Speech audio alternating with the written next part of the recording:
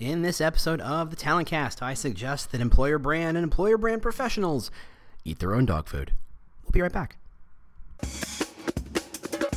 Hello, and welcome to the Talent Cast. I'm your host, James Ellis. We're here to talk about employer branding and talent acquisition, talent recruitment marketing at some fairly deep levels. We're not here to pitch books. We're not here to pitch software. This is a 100% pitch-free zone. We're here to go back to first principles and really think through what it's going to take for you to be better at employer brand and talent acquisition, for you to win the war for talent. Yes, that's a bad metaphor. Yes, people shouldn't say it. Yes, it's also my Twitter handle, so I can't help you. This will not be your standard podcast. This will be a little goofy, a little weird, a little bit of me. Hopefully, you're going to learn something from it. If you like it, please tell people. If you like it a lot, review us on iTunes and Google Play. Otherwise, you can learn more about us or talk to us directly on Twitter, again, at The War for Talent, or just go to our website, thetalentcast.com. So that having been said, here's the show. Hey, how you doing? James Ellis here. Good morning. I am fully caffeinated, so I'm thrilled to be here. Welcome to episode 30. Welcome to episode 30. I can't believe it myself. Here we are, and strangely enough, synchronistically enough, if you're a police fan, maybe that's a thing, or Jungian philosophy, this is episode 30, and the title of which is 30 Seconds. I did not plan this in any way, shape, or form. The universe is a weird thing, okay? Just saying that, weird thing. Man, today's coffee must have been good. I am already off to a killer start. So, 30 seconds. Now, we all know the joke or the trick or the rule of thumb or the heuristic we give candidates who are looking for jobs. Like, your resume has to stand out and get our attention in just a couple of seconds. And what we're really saying, because a good recruiter, and I suggest you are those. I trust that you are those things. Recruiter looks at every resume, and they look at it for at least 30 seconds. You don't need 4 or 5 seconds to get attention, because a recruiter goes through every single resume, and they give them 20 or 30 seconds, not to see if they deserve attention, but to get the gist, right? You look at a resume and you go, oh, this guy's a server guy. Oh, this woman's a developer. Got it. This woman is all about Ruby on Rails. This guy is all about sales. You know, you get an impression, you get an idea of who they are, and it takes about 30 seconds to do on a good resume. The problem, and what we recommend to candidates, is, hey, if you throw everything in the kitchen sink in your resume, if it's a European-style CV where it's 7 pages long and it's every paper you've ever published and every blog you've ever guest blogged on, and every time your mom said something nice about you, it's like, it's not a historical record. This is not a biography. This is a marketing document. Right? A resume is a marketing document. Get my attention and get the message to me in 30 seconds, or you're done. Right? The recruiter, who is looking through about a bajillion of these, needs to figure out who you are. And that allows them to say an immediate yes or no. Not yes, hire, but yes, let's consider this. Let's really dive into this. Does this, let's go through the checklist of what this opening and rec requires, and are they meeting it? But what they're looking for in those first 30 seconds are, who the hell are you? Give me the gist. Give me the elevator's pitch of who you are. Boom, right there in the forefront. This you should already know. I would guess. Again, I trust that you are all fantastic recruiting type people and understand these processes, or if nothing else, you've looked for a job and you understand how to write a decent resume. Though truth to be told, when I help my friends write their resumes, the first thing I do is cut. Get rid of all this stuff. You have a simple idea that you're trying to get forward. You are all about social. You're all about content. You're all about brand. You are all about marketing. Anything that doesn't move in that direction, get rid of it. It is fluff. I don't care that you are a Nobel Prize winning social media person. If you're not looking for a social media job, it is irrelevant. It should be pushed to the very, very, very back, if not cut completely, right? That's the basic. And then I'm a big fan of trying to set that frame pretty hard. My resume personally has a opening line that's pretty like, hey, this is who I am, and everything else supports that, right? That's what a resume, I think, should be. Regardless of your level, regardless of your job, this is who I am. If you're looking to be a garbage collector or a chemist or a developer, in the end, there are a million of you, right? Let's pretend that we have to assume in the world there's a million garbage collectors and a million chemists and probably a million developers in California alone. Differentiate yourself. Who the hell are you? How do you differ from the 999,999 other developers who claim to be roughly who you are? That's the purpose of a resume. This is the thing that differentiates in a short amount of time. That's called marketing materials, right? Simple as that. Again, probably get this. This is all, get to the point, dude. Yes, here I go. The funny thing is about employer brand is that we don't like to eat our own dog food. And I think this is true of most people. Most people, developers don't like using the stuff that they've developed on, and they have to be forced to work on their own stuff. Writers hate to edit their own writing. They don't like to do this stuff. They're there to create, not to manage and work and live within. Employer brand is no different, right? Employer brand has conversations in which we say things, which is the best channel? Is it Facebook or is it Twitter? Which is the best message? Is it short and to the point, or is it very specific and highly explained? And there's all sorts of conversations that employer brand type people have. And one of the complicated things we talk about, and one of the things I like to talk about, is the brand pattern. Now, if you've listened to this, I'm a big, I've explained the brand pattern, but very quickly it is, what a brand is what people think it is, meaning it's what persists in their mind. It's your projection of their mind, and they decide what it is. You can say, I'm wonderful, I'm wonderful, I'm wonderful. And if they say, yeah, but your breath stinks, guess what your brand is? Your breath stinks. I can say this is the greatest podcast ever as many times as I want. And if you think it's dull and boring, guess what? It's dull and boring.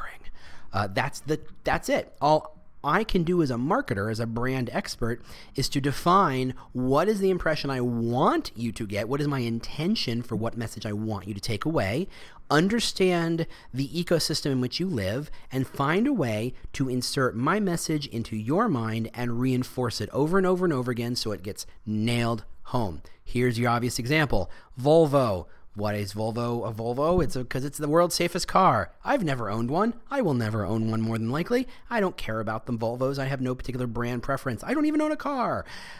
True story. Don't own a car. There you go. I feel like I just lost a few American credibility points for my American brethren. And my European friends are like, cool. I guess I'm making this up. Volvo's all about the safe car, right? That's what they told us. They had a message. They had a commercial. They drove a car off a cliff of buildings. It crashed, and the things inside it survived. They said, that's our message, and they reinforce it with every commercial. Now, what's problematic, again, is lately they've kind of deviated from that. They want to be sporty. They want to be sexy, and they don't want to be as safe. I mean, those cars are probably still exactly as safe as they were 10 years ago, but that's not what they're talking about. They're trying to change their brand. This is complicated because everybody knows them to be safe, and in, I think, sexy, sporty cars, Volvo is not tops on my list, right? There are plenty of other German and Japanese and American cars, and probably a couple, there's a Korean company I would definitely throw on that list, of cars that'd be like, yeah, far sexier and far sportier. Volvo is not on that list, and that's a tough thing to do. They've established a brand.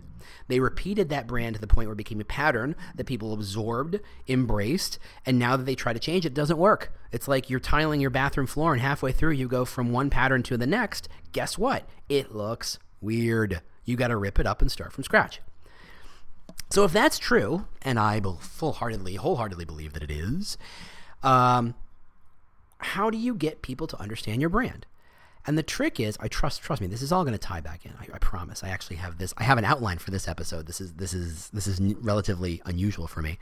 How do you get people to understand that brand? And what happens is from the brand standpoint, we think of them in two phases. First off, we think, what is the brand? And how do we communicate the brand? And I think that's imperfect. I think that's an imperfect way of seeing it. Normally you'd say, hey, brand people, go off in a room and do some focus groups and some surveys and some data research and maybe look at some sentiment analysis and all sorts of very complicated words that you charge $200 an hour for. And you say, tell me what my employer brand is. And then the company comes back and consultants come back or your brand team comes back and they say, your brand is blue. And again, who cares? It's blue. Great. Okay, great. My brand is blue. And you mean like the feeling, like we're all about sadness and ennui? Yes. Okay, great. I can work with that. It's not what I would have picked, but we can find a way to make it work. It's not so much that it makes everybody feel good, but it's a focal point that I can work with, and that's fine. So my brand is blue. Sadness, ennui, whatever you want to attach to that. I just apparently like saying the word ennui. now I have to get people to absorb that message. So I'm going to make the color blue and the word blue and sadness and ennui appear next to my brand as many times as humanly possible. What's my marketing budget? Great. I'm taking all of it and I'm asking for 20% more. Let's buy some ads. Let's make some content. Let's push some social out. Let's interview some people. Maybe we'll do some guest blog posts, and maybe we'll do, and maybe we'll do, and maybe we'll do, and maybe we'll do. We'll do an event. We'll ask for some profiles. Hey, let's get some EGC. Hey, employees, what does the word blue mean to you? Blah, blah, blah, blah, blah, blah, blah. And we do it because we're now in the brand maintenance pattern. Okay? The brand has been selected, and we've jumped straight to, okay, great. We're going to push that brand out, and we're going to maintain that brand. We're going to establish and reinforce that pattern. There's a gap. There's a tiny, tiny, tiny little gap. It's how you actually insert the brand into someone's mind. When we talk about establishing that brand pattern, we're establishing something that people kind of sort of already kind of get. We're not inventing an idea. We're reinforcing an idea. That's how the brand pattern works. It takes what you kind of sort of either already believe or might believe or at least are cognizant of and reinforces it until it becomes a belief. You believe that that is to be true. You believe that that brand is all about blue and sadness and ennui. You've seen celebrities talk about it. You've seen magazine articles. You've seen interviews. You've seen branded content. You've seen everything under the sun ties back to that thing, and you buy it. But how do I get you to believe that thing in the first place? And now we come back to 30 seconds, right? I have 30 seconds. I can grab your attention for about 30 seconds. And I think that's probably stretching it, but let's be generous here for the time being. I have about 30 seconds to establish in your mind a brand idea. I don't have to prove it really yet. I don't have to reinforce it yet. That's what the brand patterning part is all about, right? Once I establish and I love the word incept, not because I'm a Leonardo DiCaprio fan. I am relatively indifferent to him because I'm in my 40s, and apparently, if you're older than 32, or 40, whatever. There's some sort of line below which everybody thinks Leonardo DiCaprio is the world's greatest actor, and there's a line above which everybody goes, sure, great, whatever. And I'm above that line. It's not that I love Leo DiCaprio. It's not I think that movie is great, though. To be fair, that movie's kind of great. It's because I love the idea. It's how do you plant a seed in someone's mind? How do you get them to believe a thing? And it's complicated because if I tell you something, I have to tell you that thing 1,000,000 times before you believe it. What's the rule of thumb? Someone has to see a commercial 10 or 20 times before they even remember what the hell it is they saw. They have to see the banner 20, 30, 40 times before they go, oh, yeah, I saw a banner for that brand. I don't remember exactly what it says, but yeah, I saw it. That's tough, and that's tough, and that's why branding people like to launch their brands. They like to start with this big punchy idea that says, "Hey, we're doing an event, we're doing a flash mob, we're doing a thing, we're doing a live event, we're doing a Facebook streamed event, we're doing a Twitter chat, we're doing whatever it is." We do a big splashy event to plant that seed, to incept the new brand concept into someone's mind, and then we spend the rest of eternity reinforcing that brand. That's how branding really works. So it's 3 sections. It's conceptualizing the brand. It is incepting the brand in people's minds, and whether they reject it or not, you at least have to, and that's the nice thing, if someone rejects it, if someone says, I don't believe that to be true, they have to think of it in order to decide it's not true. It's like that trick, don't think of a polar bear. Now I've made you think of a polar bear. In order to not think of the thing, you have to think about the thing. It's really crazy. The human mind is goofy. So there's the inception part, and then there's the reinforcing thing. So it's conception, inception, reinforcement, I guess. I haven't really written this down. I haven't written my academic paper about this yet. Coffee break, excuse me. Hey, just interrupting myself for just a second, just to remind you that because this podcast has made me extraordinarily wealthy, there's really nothing you can do. You don't have to buy anything. You don't have to make any commercials or anything. You do not have to donate anything at all to keep this podcast going. Again, wealthy beyond my wildest dreams. Thank you all. I appreciate it. All you can do to help me make this podcast even better somehow is to review us on iTunes and Google Play and other places that you review and share podcast information. That's all you got to do. Leave some stars, leave a review, whatever you got to do. We really appreciate it. It's what keeps us going. Thanks to the people who've done it already, but keep them coming. We really do. Like I said, we really do appreciate that. That's all I had to say. Again, I want to stop interrupting myself to bring you the amazing voices of me. Bye.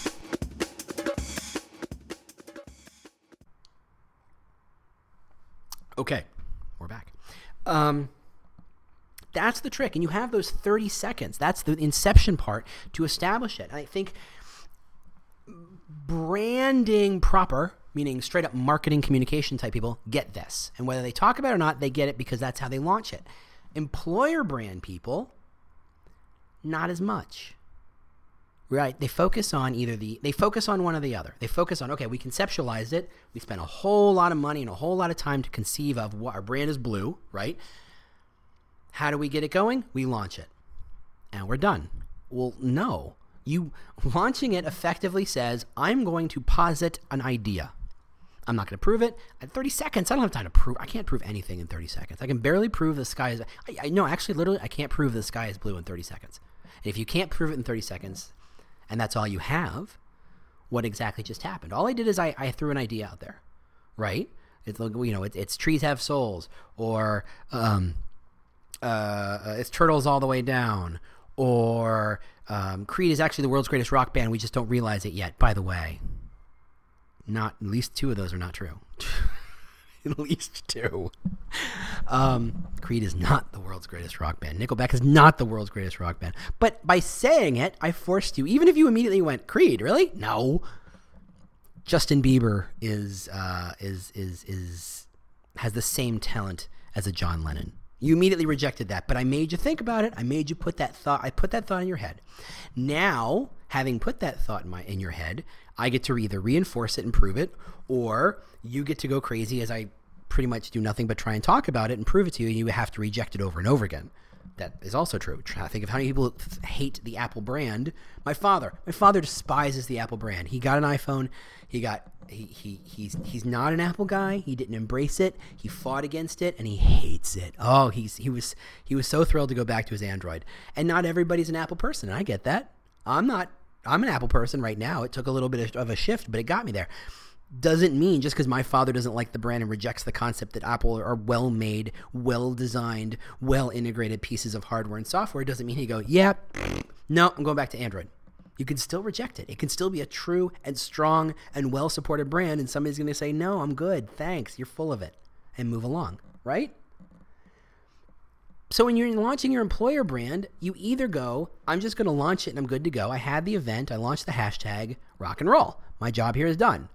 Or you skip the launching part and you just say, I'm going to reinforce this pattern. I'm going to create this pattern. I'm going to say this thing over and over again, except no one knows what the hell you're talking about. So let's say your brand is blue. What the hell am I talking about, right? Again, your brand is blue. You skipped the inception part and you just went to my brand is blue. And you're going to write a hashtag brand is blue. And please, for the love of God, get more creative than that. Come on, people. You make some creative that says brand is blue and you throw it on your Facebook and you throw it and you make a template so that every photo you put on Facebook has it embedded in it. You change your PowerPoint presentation template. Oh my goodness, you've made some amazing things, right? Whatever. You're just going to talk about stuff. You're going to push the content out, and every piece of content you make sure you mention how much everybody believes in blue. You have a whole series of employee interviews where you ask them, effectively, what does blue mean to you? And they tell stories about how they were sad. Again, this is the worst brand ever. I feel pretty confident that I've invented the world's worst brand, thus making it perfect as an example for a hypothetical purpose such as this. I feel thrilled. Anyway, I'm legitimately happy I invented the world's worst brand. You have a whole series of articles by people who love who tell you why blue matters to them, and you launch them, and people see them and they gloss right over them because they have no hook. They don't understand, why the hell is this brand talking about blue all the time? I don't get it. There's no launch. There was no inception. There was no seed planted. You were effectively, to take the seed metaphor, way beyond expectation. You are watering the dirt. There's no seed under it. Maybe if you're lucky, there's a couple of weeds sitting dormant waiting to happen and something sprouts, but it's not what you wanted. You need to plant the seed. The act of planting the seed is step two actually, and then reinforcing it is step 3. And if you skip any of those steps, you've got a pretty crappy brand. Either it's not believable, people don't understand it, people don't remember it, people don't believe it and embrace it, people don't connect to it, whatever it is.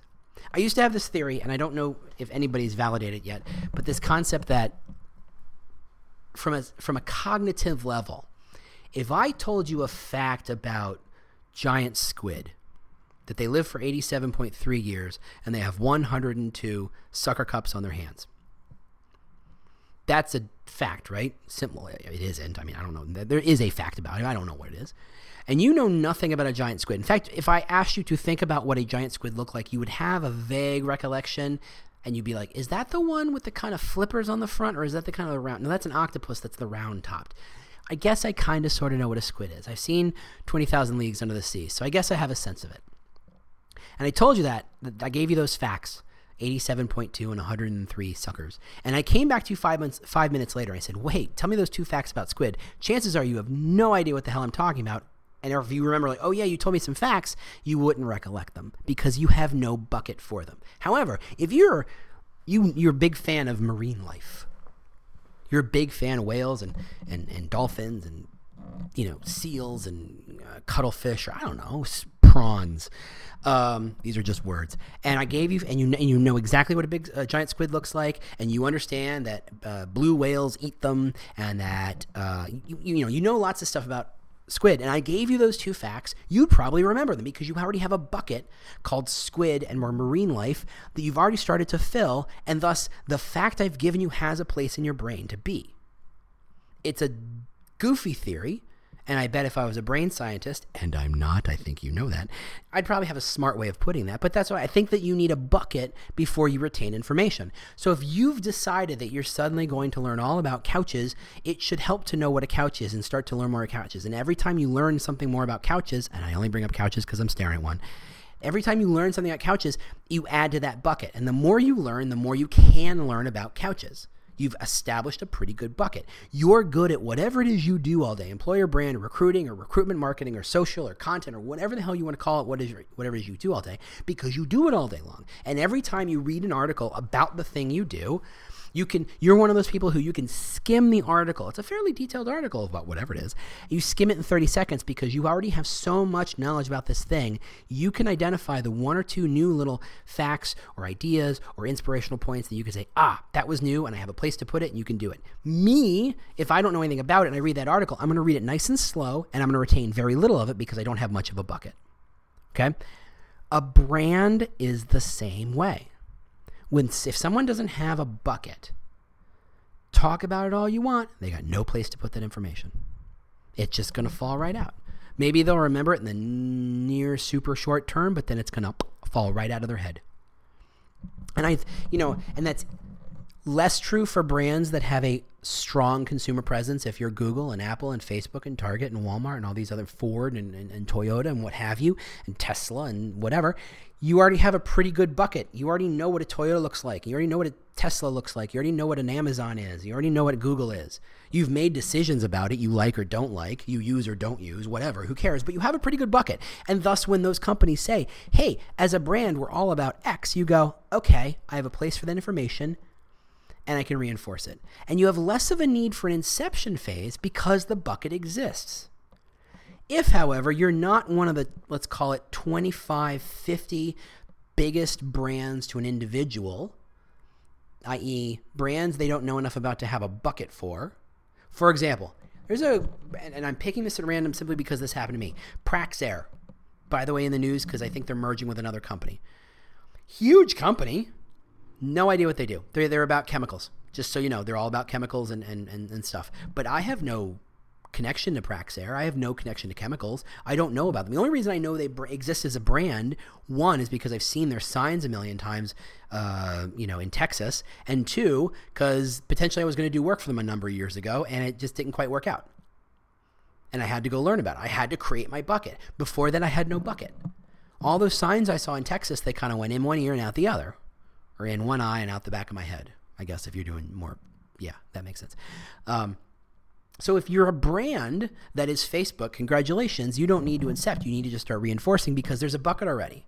And people are willing to and have a space for that information that you're all about, whatever you're about.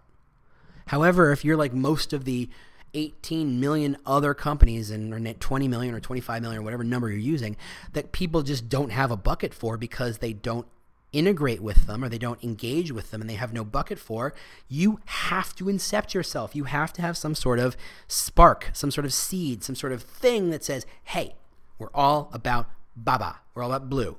And that can take a lot of different forms. That can take a lot of different forms. That can be a news event. That can be a physical event. That can be a flash mob. That can be, we're going to start, you're going to start a podcast about it, he says, somewhat self-referentially.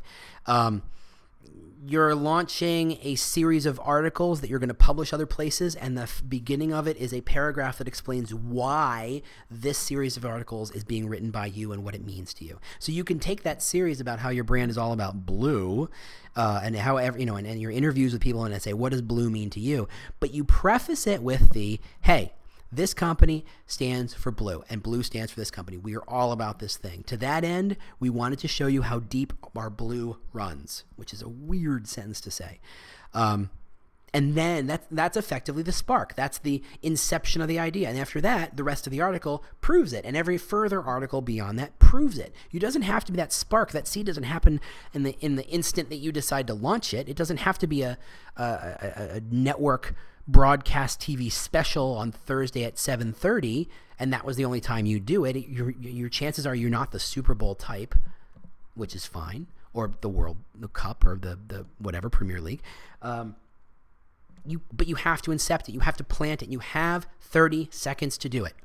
Whatever frame of reference you have, whatever means by which you're incepting that idea, you have 30 seconds. And once you've done a good job doing it, you've made someone say, I guess brand X is kind of blue.